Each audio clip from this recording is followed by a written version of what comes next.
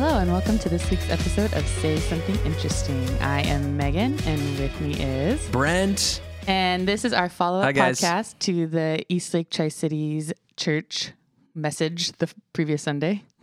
It's getting better. She's doing good. We're working on the intro. She's doing awesome. Yes, follow-up podcast. We're so glad that you found us, and however you're listening, whatever. We hope to make this kind of a supplement, not a replacement for, but a supplement to what we talk about on Sundays. And we are just coming off of a full Thanksgiving week. It was glorious. Obviously, a Hawks win yesterday was great. Just to kind of cap all of that off and just justify an extra piece of pecan pie before you close up shop and get back to the real world. But it is Monday following, and we are heavy into like the Christmas season. Yes. It is Cyber Monday today. It is. You got any ideas? Any eyes on anything for Cyber Monday? Well, not my eyes on anything, but I was thinking I might do a little perusing today because I have relatives who don't live in the same vicinity as me. And so I was like, oh, maybe I can order something for them today. Did you get more emails in your inbox about Black Friday or Cyber Monday? I haven't checked it today, so It's bad. I'll get back to you on that. It's super bad. It's like, dude, they just can't get over it. And like hilariously, the Black Friday deals like drug into Saturday. They're like, well, we're extending it. And then now it's Monday and you're just like, oh man, this is going to go on forever. Mm-hmm. And it reminded me, like I went out, we went shopping over Thanksgiving week. We were over on the west side and we were trying to kill time because my grandparents can only handle so much of my kids. So we went to a shopping mall and just kind of ran around. And it was funny because I'm walking through all these stores going, oh, that's really nice. I'm not buying that today because I don't know what Friday's going to look like. Do you know, like I didn't buy a thing because why in the world would I do that? You're going to put everything on sale on Friday. Yeah. And then everything went on sale, and I was like, I still don't want it. So that's how it looked for me. Did you get a chance to watch your favorite television show of the year? Well, I mean, that's maybe a little much. No, come on. It's my favorite Thanksgiving tradition. Oh, okay, whatever. The dog show. The National Dog Show, and I did, in fact, watch it. Yeah. And the Whippet one, which is part of the Hound group. So Whippets kind of look like small greyhounds. Yeah. Does he have a walkout song? Because if it's not whip it good, then you're doing something wrong in life. Yeah, I don't think they do walkout songs for the dog they show. They should. They're missing out. Missed opportunity. Yeah. We'll write an email and let them know that. I finally realized you mentioned the other day who the host is. And you're like, yeah, he's like this famous guy. And I didn't recognize the name at all. Do you know who it is? It's Elaine's. Yeah, it's John O'Hurley. Yeah, it's Elaine's boss from Seinfeld. Okay. That's the guy who reference. owns the clothing store. Mm-hmm. So there you go. Yeah. He's funny. He looks the exact same. Yeah. That show is like 20 years old. I'm sure he's had some work done. Probably. But like, he still talks like fully alert and was great. Like, do you remember like when Dick Clark was doing the New Year's Eve show towards the end? He had a stroke. Okay. You can't. It was not even close, Megan. He had some work done as well, but it was very clear. He also had a stroke, Brent. He couldn't keep up with the countdown, Megan. Listen, he had a stroke. Megan, you're making me feel bad, and I refuse to feel bad. I refuse to do it. Well, because Ryan Seacrest is behind Dick Clark going, come on, buddy, speed it up, speed it up. I refuse 9, 8, to let you. 10, 9. This ball is going to drop at 5 if you don't get this thing going. Oh, my gosh, I can't. I'm terrible. I'm the worst person ever. Like, horrible person right now. You should befriend me. You should move towards people in life you'd be tempted to avoid. Bad deal. But you really did watch the dog transition. show. Yeah, right. Exactly. I did watch the dog show. Yeah. I didn't watch the toy group because that's my least favorite group. And I own 2 toy dogs, Megan. I don't mind toy dogs. I just like it's my least favorite group to watch. They're my the least dog favorite show. too. So these are my 2 least favorite dogs that I own. And for sure, my wife. My wife we got a new couch, and it's this funny game where the dogs have always been allowed on the couch, and if I'm reading on the couch, like they want to be near me. Yeah. Like that's just who they are or whatever. Yeah. And so they will like want to come up, and she is in this like, okay, we got a new couch. It's a used couch, but it's new to us. Yeah. And they're not getting on this couch. And so Isn't one of your dogs like really old? Yeah, she's blind as a bat Yeah. too. Yeah, so her trying to jump up on the couch is really funny to watch. And so it's been this game of they're on it. And then when they hear mom coming around the corner, they jump down, or they'll come in and they'll be like on my lap, like looking up at her, like, he pulled me up here. Like, what do you want me to do? I've been invited. You can't kick me out. It's a really funny game, except unless you're my wife, then it's probably not as funny. Yeah. And but she's like, I will have one nice thing in my home, and it will be not dog friendly. But so I got an email from or a message again from Margot. She just keeps sending me. I know, I'm a little bit jealous right She's probably now. listening. Hi, Margot. Hi, Margot. Send me something. Yeah, Megan. When I told Megan, I was like, I got another thing from Margot this week. She's like, send me something. This is so hard. I want something. So next time you'll probably get something now. But she and her hubby Matt went to the parade. I'm sure you saw the Instagram stories and Facebooks and all the things. And it was like the coldest one on record, which Matt made us sure to know about, hear about multiple times. Really cold, Matt. We get it. You're so tough. What a great husband that you sacrifice and go to New York City. So she sent me some facts on the Macy's Thanksgiving Day Parade, and she had been there before because we had talked about it, because I mentioned last week this is like Kylie's favorite thing ever, and it's been our dream to be able to go and see this live someday. We've even shopped like flight tickets and all that kind of stuff, but the problem is, man, you got to be able to drive there because everybody wants to fly there during that time. The rates are skyrocketing, or you have to be willing to be there for an extended period of time, and then you have to stay in New York City, which is expensive, and blah blah blah. It's just not great. If you could drive there and do it, I totally get that. But so the average cost, the total cost for the whole parade itself is $10 to $12 million a year to make this happen. So cool show, but that's a heck of a lot of money. Do you know because I just told you this in between, because I said, this is ridiculous. The giant balloon helium costs, because those things are huge, right? It's between 300 to 700,000 cubic feet of helium, which is like a limited resource, by the way, in terms of, I remember them talking about, helium's getting expensive now. Like I was trying to fill up balloons and like, it's going to be X amount of dollars. And I'm like, that seems like a lot. Well, helium's expensive right now. The cost of helium is apparently high.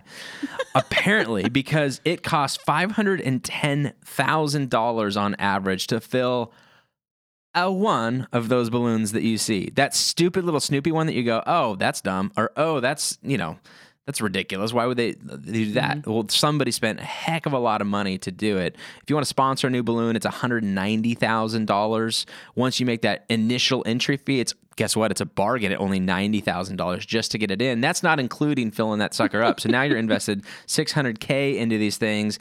Building one of them costs between $30 to $100. So that those costs that I just mentioned previously, that's just for the rights to enter into the thing. And then $2 million approximately are spent on like the costumes for overall the deal. It's a crazy stat. I wonder what their like gain back from advertising is. I mean, something it is something that everybody watches and everybody looks forward to, and I don't know. It seems ridiculous to me, but you got to do something. So Macy's seems to be the only one of the like big corner stores like that seems to be still surviving this whole lack of a brick and mortar deal. I mean, JCPenney's terrible. Sears is closing. Everything else is kind of going that way, and Macy's seems to be holding on. I don't know. I don't know either. Macy's stock or anything, but there you go. So if you watch the parade, now you know kind of the budgetary numbers behind it. That is not my say something interesting. I have something that I do want to talk about there. I just thought that was kind of interesting stuff about the parade, but it's probably time to transition into what this podcast is really all about anyways. We finished up our Befriend series on Sunday, part 4. The whole month of November has been this series on moving towards people we would normally be tempted to avoid, and probably in our given culture, like given permission to avoid. Like, hey, it's okay. Like, you should be tolerant about a lot of people, but with exception in these specific categories. People who are experiencing high levels of shame, people who are broken. That was what this week was about. And so We talked a little bit about an episode that shows up in John's account of Jesus in the healing of this man who'd been lame for 37 years. That was said 38 years. 38 years for a really long time. And the question really became down to, do you even want to get well? Which kind of was the question of, it feels insensitive at first, but we understand kind of what Jesus is asking. Like, this disability is no longer something that you think about. It's not weighing on you. You've resolved it. Your identity is, I don't want to say defined by it, because you are. I mean, I think you could say it does define a part of your identity. But it doesn't limit you. Like, he's like, this is my new reality, and I've just kind of gotten used to it. He's embraced his weakness, and how important that is to understand how to, like, we all are broken, and we all try and live in a way that we don't expect perfection from people. We also don't want to be burdened by a lot of people. We don't want to feel like a burden. That's the bigger piece. We don't want to feel like a burden. We get that people would think that there's something wrong with us, but we don't want to let them know how wrong. Yeah. And we're okay with being damaged, but not broken entirely. Damaged but fixable was the phrase that I used. That I've had a few people even text me afterwards, being like. Just stuff about that phrase, that coming up and being like, yeah, I'm damaged but fixable, man. Yeah. So let's hang out, whatever. So yeah, yeah. And anything stand out to you in particular about what we talked about? Well, I kind of got, like, in between when we were talking. I was thinking a lot about how this plays out, not necessarily in like an actual physical ailment or mental ailment, but in our journey as broken humans in this world and our sin and things like that. And that like, you can't get well until you own that you're broken. Yeah. And I mean, that plays into mental health and physical health also. But, it plays into, like, I know that I need to go to a doctor, but I don't want to hear the bad news that they have for me. Yeah. So I'm just going to ignore it. And if you're living in denial about something that's going on physically, your inability to verbalize it or talk about it does not mean that it does not exist and that you're not afflicted. Yeah. And like, then when to mental health and people who deal with depression and kind of long-term mental illness, that, like, you can't get better until you are admitting that you have an issue and owning it and allowing other people to come in and help you through that issue. So just that. And that the whole question that Jesus is asking him is, do you want to get well? But it's so loaded. It's such a loaded question. Totally. The question behind the question. And in between services while we were talking, you got pretty passionate about it and almost emotional. And I was like, okay, this is good. Like, we're close. Like, I don't know that I really hit it well in first. Yeah. And I think it was because of our conversation, a little bit more polished coming out in second, which is the one that gets posted anyways. But but just that idea of, I don't know that there's a lot in our society. I mean, there's not a lot of things telling us that we're wrong. Again, I mean, I've said this before. I feel like a broken record a little bit, but everybody wants to make you feel like the hero because when you feel like you're the hero of your own story, then you buy the product because you're on this quest for personal achievement and whatever. And so it's within you. If there's something wrong with you, it's because it's externally thing, like something is oppressing you, or there's something against you, or don't listen to this repressive religion or whatever. And Christianity has had a strong history that resonates with a lot of people of, everywhere else, everything in the world is telling me I'm pretty good, I'm good, or I can be good, or it's within my reach. Christianity is this one thing, kind of holding our feet to the ground a little bit and going, I mean, but not really though, right? I mean, and not like so therefore there's no hope. No, there is hope, but you'll only appreciate the hope if you actually realize that you are broken. That's the problem. And it's that the hope is not in you. Like, it is external. You cannot fix yourself. You cannot. Like you said it in the first service, you cannot do good your way out of this. There's nothing you can do that will fix this or change this. Yeah. But that doesn't mean there isn't hope and there isn't grace. And as a Christian, like, we believe that comes from Jesus, who is our Savior. Like, it's not from, there's nothing I can do to save my brokenness, to save my damagedness. And Paul's picture of it in 2 Corinthians that we talked about. He's like, I delight in my weaknesses. I delight in my insults. I let those things take and happen to me. And I think when I think back on my life and I think of critiques on me, a lot of times if a critique lodges more to me than positive reinforcement, which is just true in general for I think that's most true people. for everybody. Yeah. I remember if that's not true, maybe I don't know if you're trying hard enough. yeah, no, like so that book that I just recommended, that Wondering Years book, he talks about he's into this interesting phrase because this is his first book that's been published, like, through an actual publisher as opposed to like a self-publishing Kindle thing. And so now he can't help but find himself searching through Goodreads to see what people thought of my work. And you don't want to, there's like 167 reviews and 140 of them are 5-star and it's great. And he's like, I gravitate towards the 4-star. Like, what the heck? Why not the 5th? Or if it's a 1 or 2-star, I'm definitely reading that. Yeah. You know what I mean? And it just weighs more heavily. So that's just life for us. Right. And so as I think back on my life and critiques that sting, that hurt, that like I can't let go of, I often find myself, I think, trying to beat it and like prove it wrong instead of like embracing the weakness and being like, yep, that's who I am, or a little piece of me. And that may just genuinely be true about me. And I need to learn to be okay with that. Well, and like that whole, and you kind of mentioned it too, the like letting God use that weakness. Because for him, that's not like there's no weakness or strength. It's just, this is the person that I have to use to do my work. And I like, one of the things for me that really kind of strikes me about God throughout the Bible is he often picks the most damaged people to do his biggest work. Yeah. And his most obvious, like, showy work. And so that, which you mentioned it about Old Testament people in first service, at least. And that's always been something that has stuck with me about how God operates in this world and how he, like, weaknesses are not something that needs to be overcome for him. They are a tool to show his mighty power and his grace and his ability to move in this world and work in this world, because it's so much easier to see how amazing and wonderful his power is when it comes through this human who's so like horribly flawed.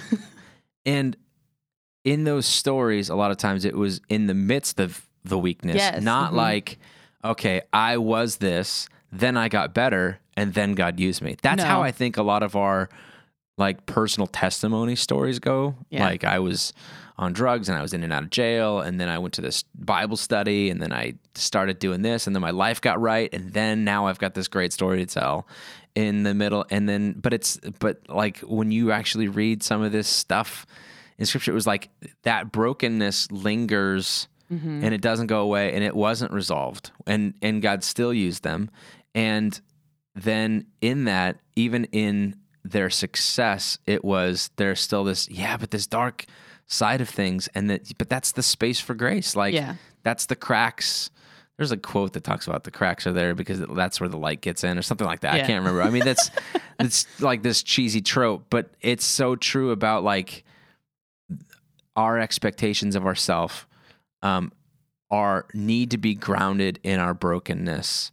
And otherwise it falls heavily into conceit and pride and self-actualization, which basically just means I can get there if I get enough chances and do it. And that's that other part of the question that Jesus asks, the do you want to get well, is you have created this identity surrounding this ailment that you have.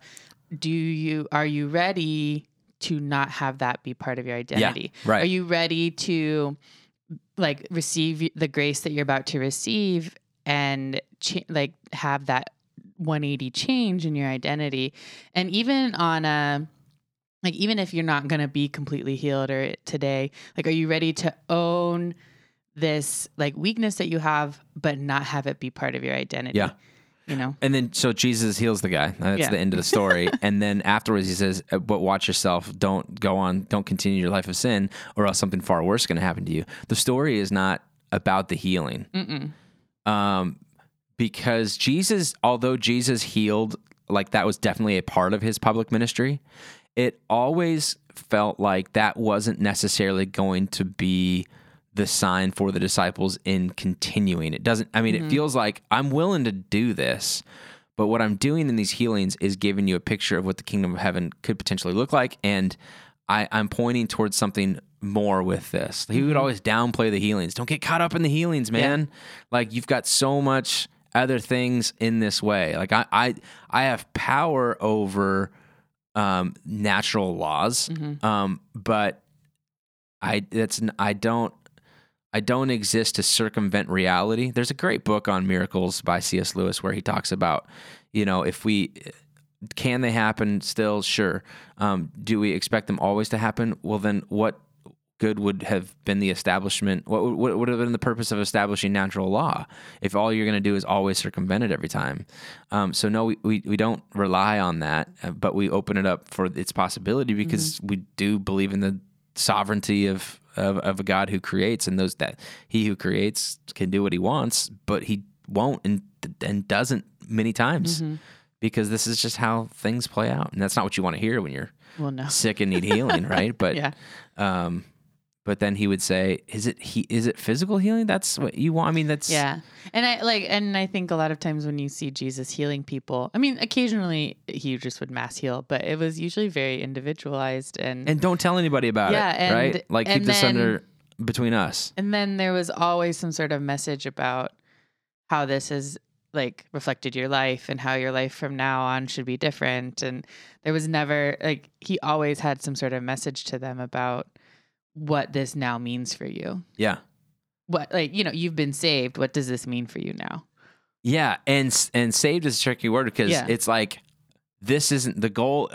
The goal of all of this isn't that you would live until you're 90, right? That's what Jesus is trying to say. Like, if I heal you now, it's going to be, obviously it's way more convenient for you in life. I mean, I want you to be happy and experience joy, but don't fall in the trap of thinking, oh, I made it. Like I survived, or I'm this. He's like, there's more to life than just that. Like you can still, I don't know, if this life is all there is, then the healing thing would be the end all. That would be what you wanted. Everybody would want to live forever and never have any problems. If there's life beyond this life, then it's a piece of it, but not like the piece. And so I think Jesus in his healings would be like, I'm going to heal you, but be careful. Don't fall in the trap of thinking that this is like, okay, well, I need to be religious so that I can get this super Jesus juice on me and not have any problems anymore. So Jesus juice.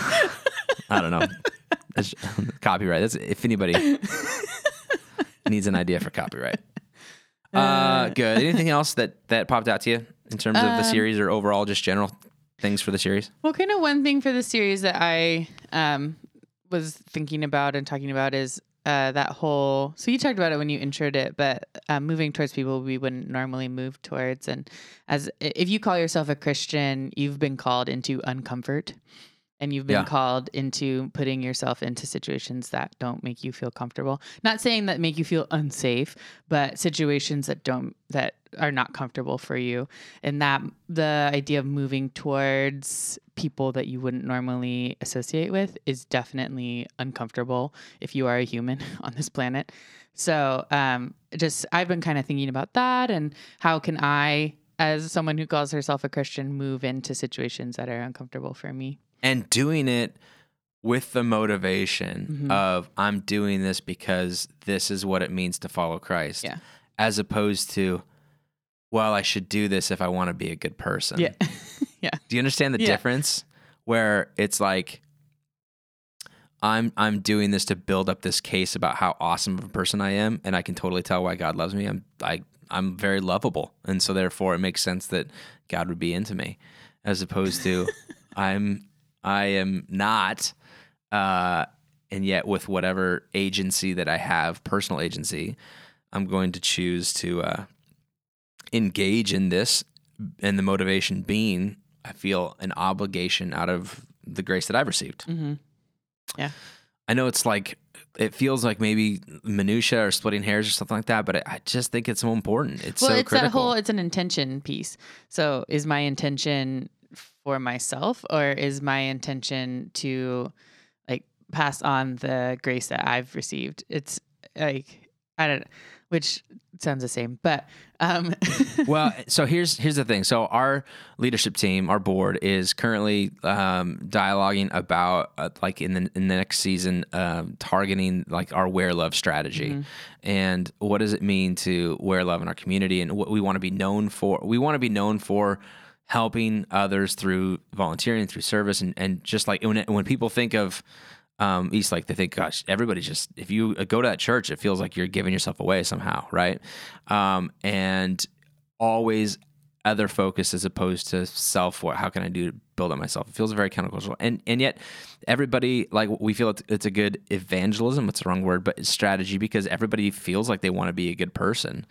But nobody feels like they've got extra time. So our dialogue that we're having right now, in fact, we have a board meeting tonight, is talking through how do we help people understand, to see what they're currently doing in life, and not saying, okay, well, you're not busy enough, so let's give you more things to do. Let's look at how you mom.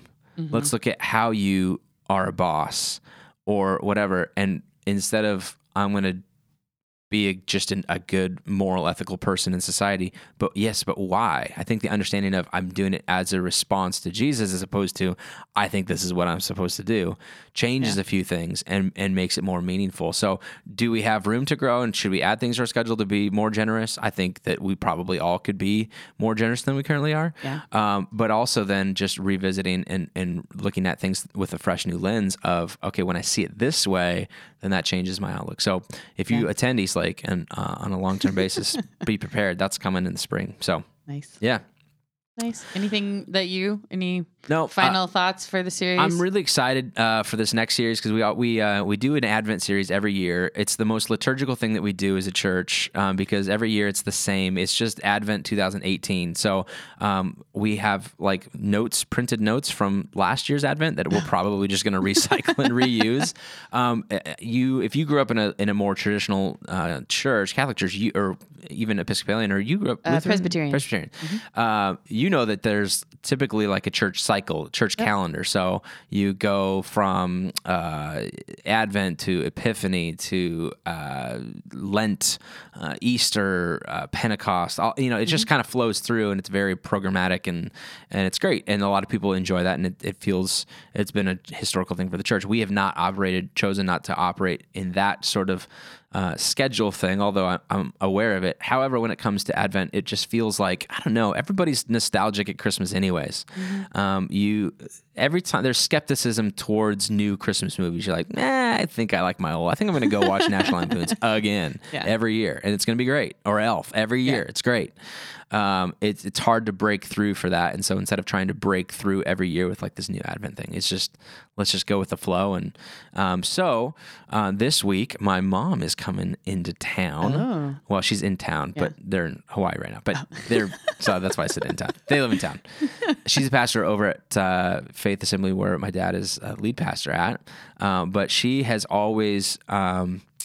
She's always been a big proponent of Advent. She took us as kids through it every year. We would sit down during the week and light the candles and read stories and sing songs. And then it was, we didn't do anything else the rest of the year in terms of like family devotional time like that. But for Advent, it was always really special and unique. She actually wrote a short book about it. We're going to be giving away a few copies of that book this weekend for free. And she's going to be kicking this thing off for us. Cool. Is she going to be up there by herself? Or all by herself. Nice. I'll do an intro for her.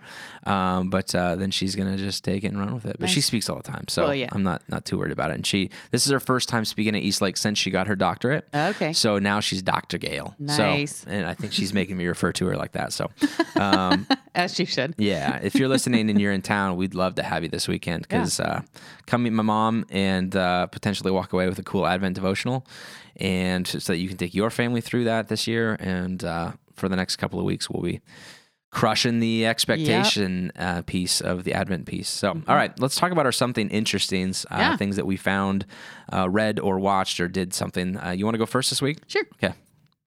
So mine Well, I'm new to this, having to come up with something cool to talk about every Yeah, it's week. pressure, isn't it? Situation. It is a lot of pressure.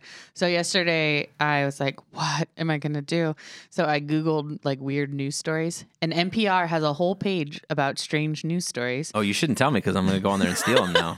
Next week, I'll go first and then I'll have it. But. So the one that I have today is from November 9th, and apparently China has just debuted their very first artificial intelligence news anchor.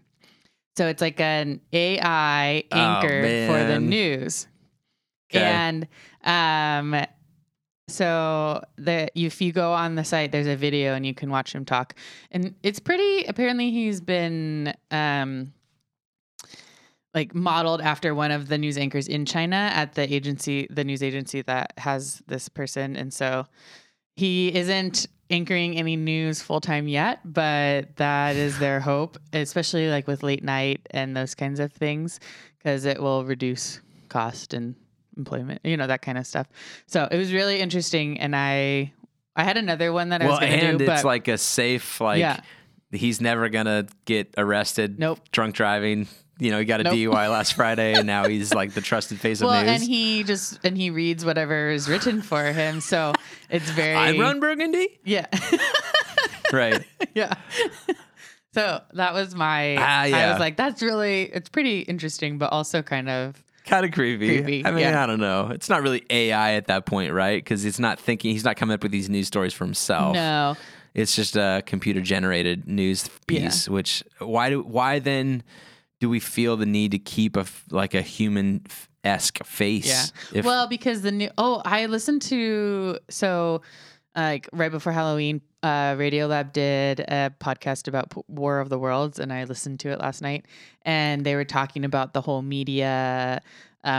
So the reason it's called like a news anchor is because they anchor, and it creates a feeling of safety when you're hearing horrible things. And so I'm sure that's why they've kept a humanoid kind of figures, because of that whole sociological idea of maintaining some sort of connection and like safety within the news. Yeah. Anyway, I just thought I was like, oh, that's interesting. Yeah. Coming soon to a church near you. Yeah. Whoa. AI pastor. Love it. Don't love it, but whatever. All right. Are you done with yours? Yeah. Okay. So my something interesting is a new thing that came out on Netflix. And I was going to say, if you own Netflix, but like. If you own Netflix. Like, if you have access to Netflix, okay. But like in this day and age, somebody that has a password they're dying to give you. So I'm assuming that you do. My parents don't, which is kind of crazy, but that's fine. It's a show called The Ballad of Buster Scruggs, and it is like a movie of sorts. They actually released it in select theaters, and it obviously wasn't any of the Tri-Cities ones. So I'm thinking it's like LA, New York, Tokyo, that kind of thing. Mm-hmm. But it was like, which is odd too. Like, why would you pay to go see it in a theater if it's like immediately available on Netflix? However, the cinematography is brilliant. So if you were to be able to go see it on IMAX, some of the scenery, it's set in it's like a Western type thing. It's like part music. It's really odd. It's like the most odd. Like, I was trying to figure out how to categorize this thing. It's a movie, but there's like 7 mini episodes or mini stories involved with it, with all different characters that, at least at this point, I'm on the last one, haven't seemed to tie together in any certain way. And it's all very sad. It's like, but it's like, it's funny, but then it doesn't end well. It's a Coen Brothers film. Did you ever watch like No Country for Fargo? Yeah. So like, you're going, oh, that's unlucky, or that's terrible, and it just. If you like happy endings, I wouldn't like. It's probably not your jam. But there are some definitely funny parts. It's rated R, I think, primarily for violence. There's some language and stuff too, but nothing too HBO-ish. If I don't know what's yeah. Not safe for Brent's mom stuff, but yeah, and it's got good music, and I don't know if you're looking for kind of a weird, if you're a Western. So when we were watching it, Kylie and I were watching it upstairs, and we immediately thought of her dad because her dad loved old Westerns. Okay, yeah. And we're like, would he like this? And we were like, I don't know. I mean, it's old Western-y. That's the theme.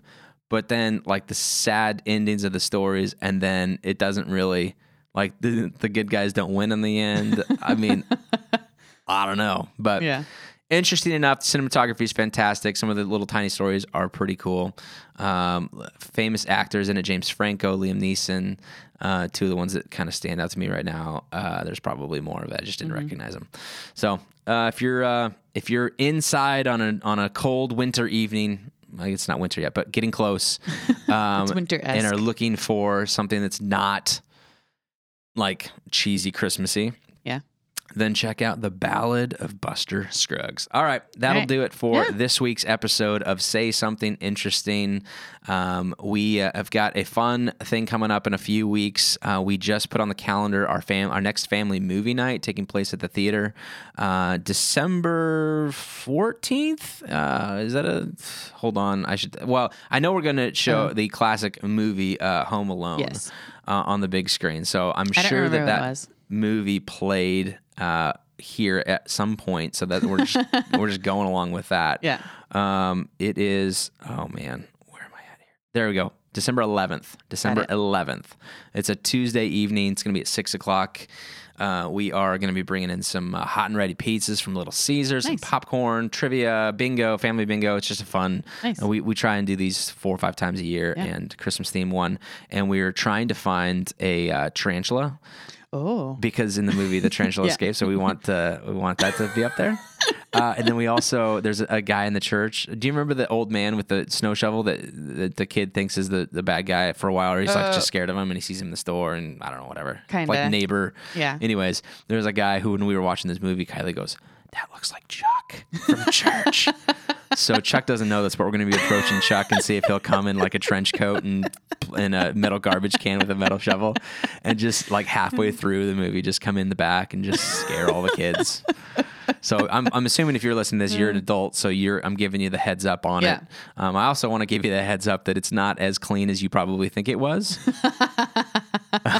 So if language stuff easily offends you, or you're like, I don't want my kids hearing some of that, either bring earmuffs. We're going to try and mute. We're going to be strategic about how we mute, but I can't promise everything.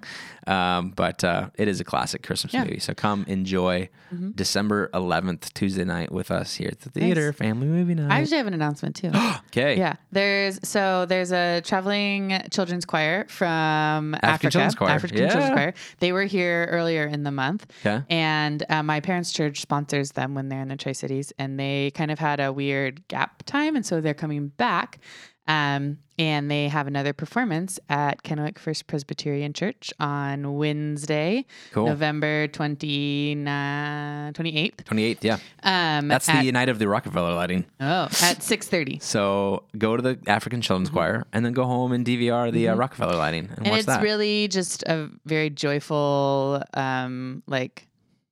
lovely concert that they put on, and they're just really sweet kids. They're 8 to 10-year-olds. My parents hosted them when they were here earlier in the month, and they're hosting 3 of the boys again. We should call this closing section "There's Nothing to Do in the Tri-Cities," and then be like, "That's not true." And then we always have something that if you find yourself saying "There's nothing to do in the Tri-Cities," we're going to call BS on that and say there is. Here's a couple of cool options for you. Yeah. I dig it. I like it.